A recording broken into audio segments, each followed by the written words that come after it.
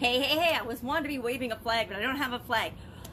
How do you rally around the flag to supersize and grow your business? Rallying around the flag, of course, means to support and come together and show support, especially in tough times, right? To show support for, now it means in this day and age, to show support for anyone or anything in almost any situation. But it didn't start out that way. It actually came from the War of 1812, the Battle of New Orleans in 1815. Andrew Jackson was a general, and he was rallying the troops, and he was trying to get them excited and rallying them around, of course, the United States flag at the time. Now, they went on to win the war, and Jackson became our 7th president from 1829 to 37. I don't know my presidents that well, but the point is, we won the war partly because of that famous speech and his rallying the troops around the flag and getting them excited about the battle that they had to go into and fight.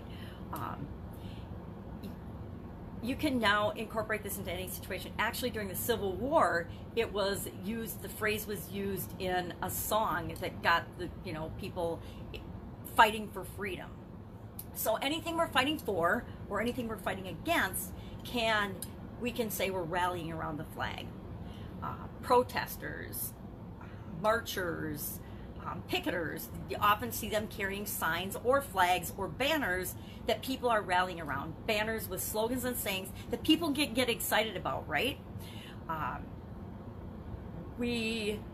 I remember at Girl Scout camp. Now I'm trying to think if there's an equivalent to, there's a ton of rallying around the flag examples from corporate America and from my own businesses where we would be getting in a tough time or we'd have a tough order or a tough project, and everyone on the team would have to come together to make sure that we got that project done according to plan or on time, or to deliver a promise to a customer. I remember at Girl Scout camp, every morning and every night, we literally would gather around the flagpole, we would do a flag ceremony, and we would do announcements and things like that at the beginning and the ending of each day. It was a day camp. I did that for, years and years, which was super duper fun, by the way. Kids and girls are amazingly fun. You might see rallying around the flag, not gathering around the flag, rallying around the flag with respect to supporting a person, a candidate, a leader, an underdog. Sometimes we gather around and support an underdog, and that's, some of my favorite movies are like the movie Rudy, where we root for the underdog. I'd like to caution that we can stand for something or we can stand against something, and either way we're creating more of the thing we're standing either for or against. So I caution people, especially in coaching and consulting, to make sure that they're standing for what they want and not against what they don't want. Because guess what? If you are standing and protesting against what you don't want, you're creating more of that in your experience.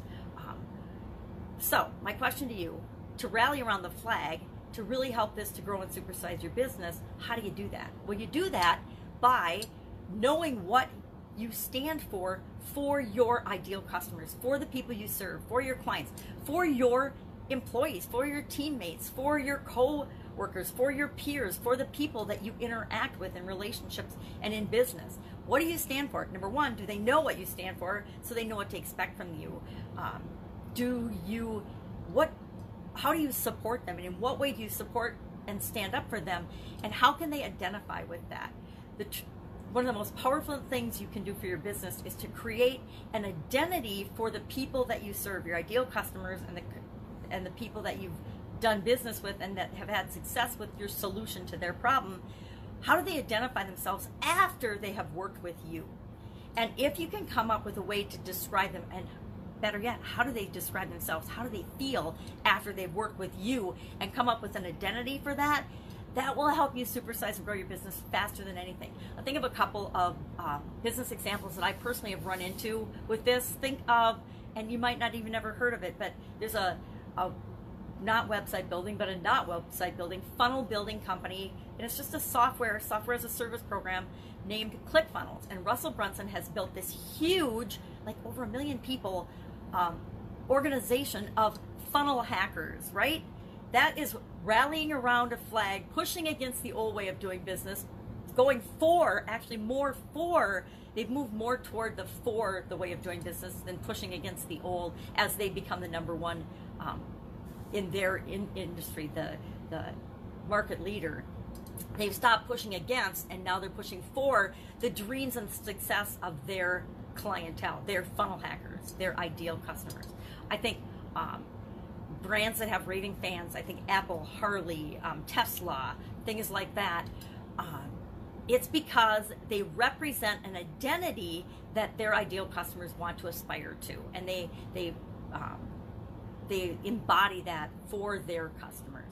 So that is the fastest, easiest way to rally around the flag and get lifelong customers and your customers' support and loyalty.